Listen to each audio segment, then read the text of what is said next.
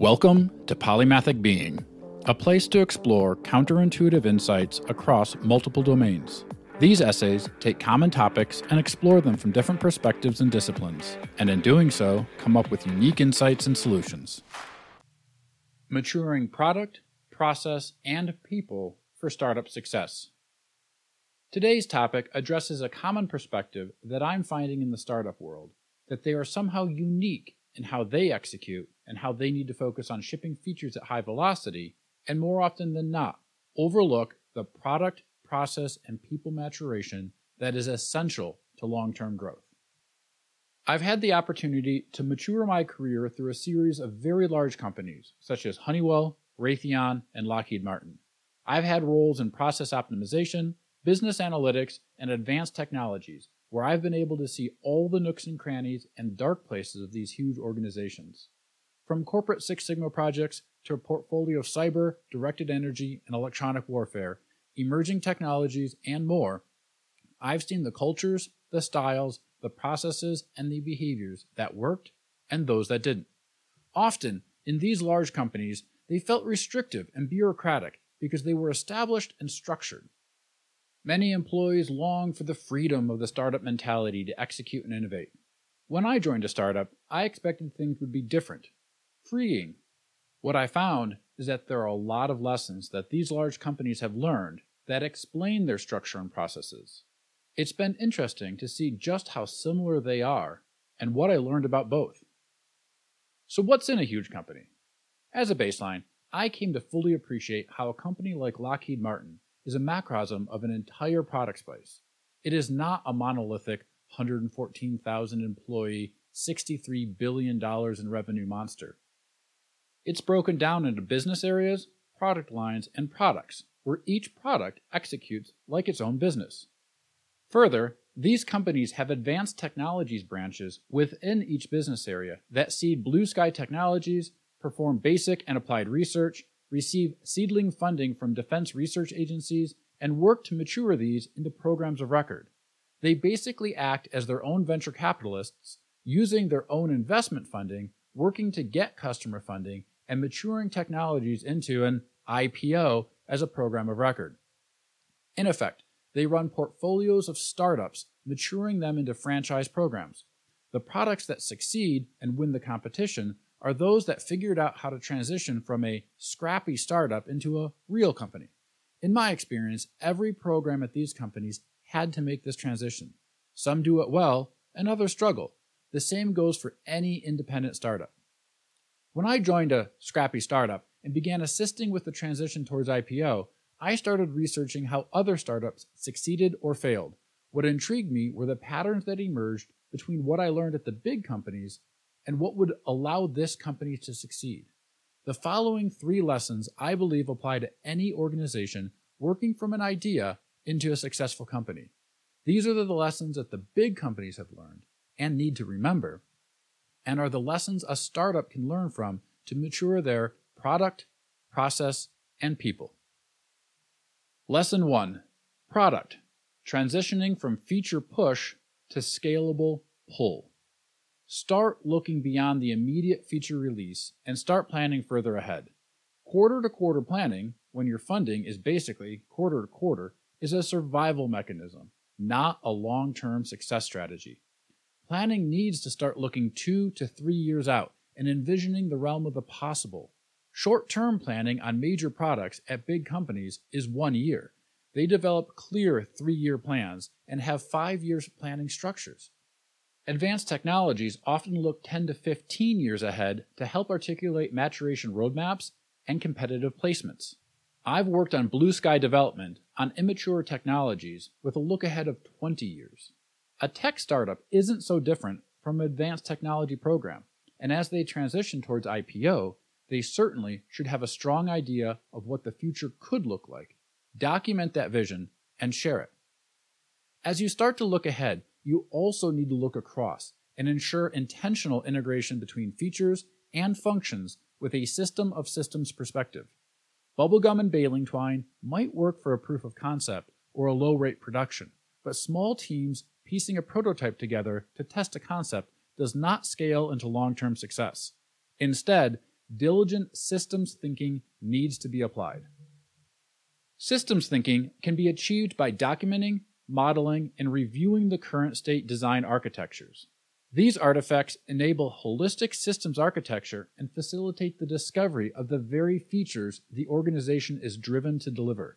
Taking this step doesn't mean diving into the highest fidelity models and requirements documentation, but it does mean looking at the systems and data architecture to ensure scalability, the future ability to create digital twins, an architecture that allows composability, and a data architecture that allows advanced analytics. A key product maturation focus is to ensure the early application of risk-driven and client-driven iterative planning. This focuses the goals of the design iterations around identifying and driving down the highest risks and building visible features that customers care about. Another challenge to the product is that often, being the first to market was based on technologies that are now obsolete. When a new technology emerges, new market entrants aren't burdened by the success of their competitors and can apply the new technologies to clean sheet designs. If a company waits too long to adapt to the new technology, they quickly run the risk of a challenging remediation to keep up with the competition. Focusing on customer-valued feature releases, looking at the design with a system of systems perspective, and identifying the opportunities to mature the technologies across teams and systems enables the painful and difficult work of retiring tech debt. The key to product maturity is the focus on slow is smooth and smooth is fast. The products that successfully transitioned at the large companies took it slow, made it smooth, and achieved success faster. The products that tried to go fast were too fragile and continuously struggled to get up and running. Sometimes the right answer is to pause, smooth out the systems, burn down the tech debt, and upgrade to the state of the art. Lesson 2. Processes, evolving from ad hoc, bottoms up, to disciplined, agile, and aligned. Diligently work to establish disciplined processes. My Six Sigma experience can attest that nothing gets better on its own over time. Trying to transition large, established programs toward a digital transformation is much harder than taking a less mature program and transitioning before the wrong foundation is laid.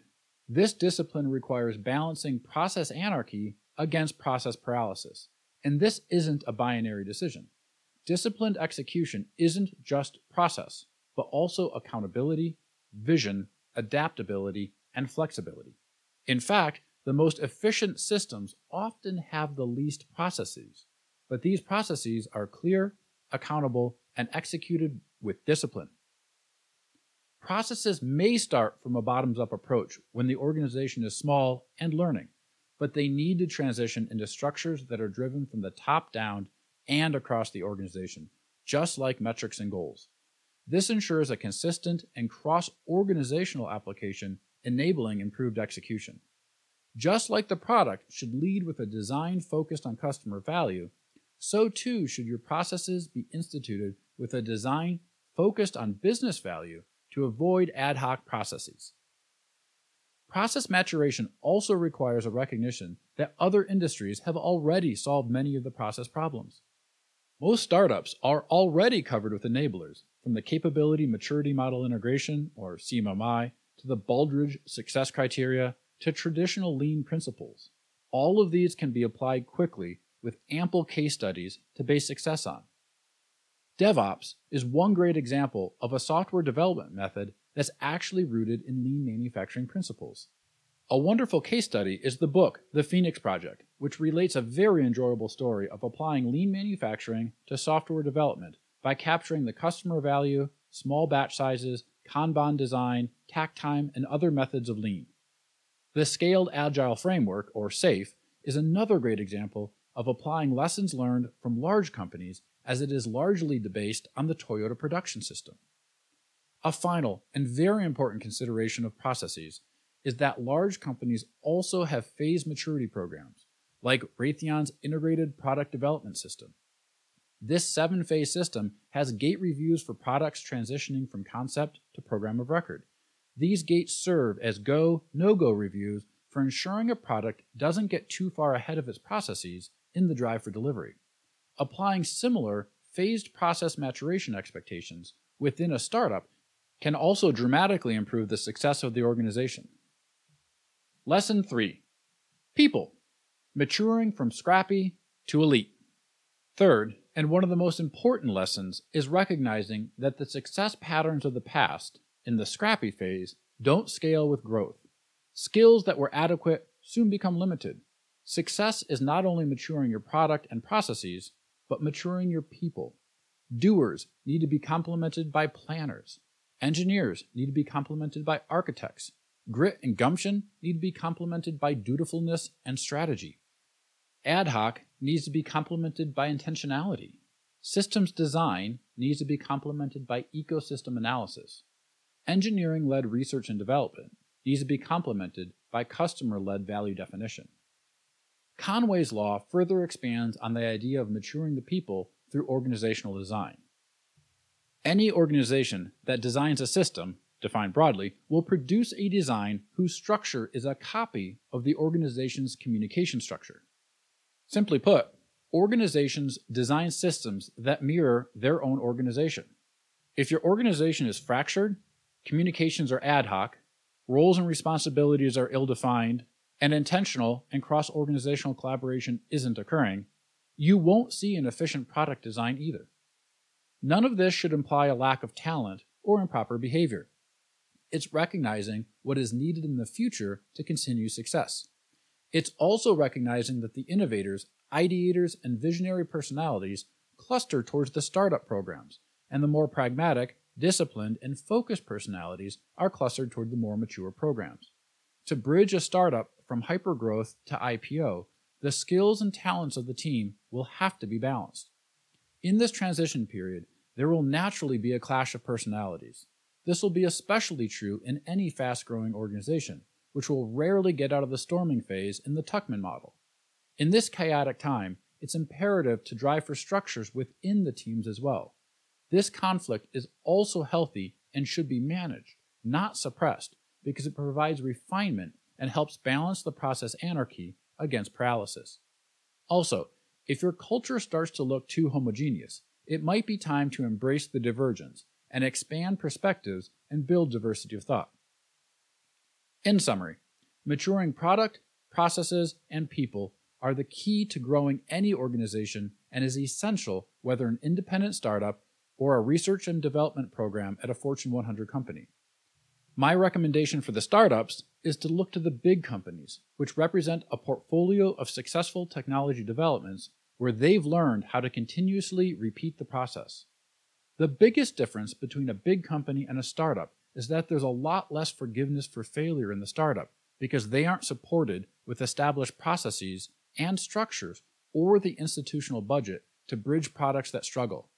Independent startups don't have the luxury of believing that they can avoid learning these 3 lessons. Thanks for listening to Polymathic Being.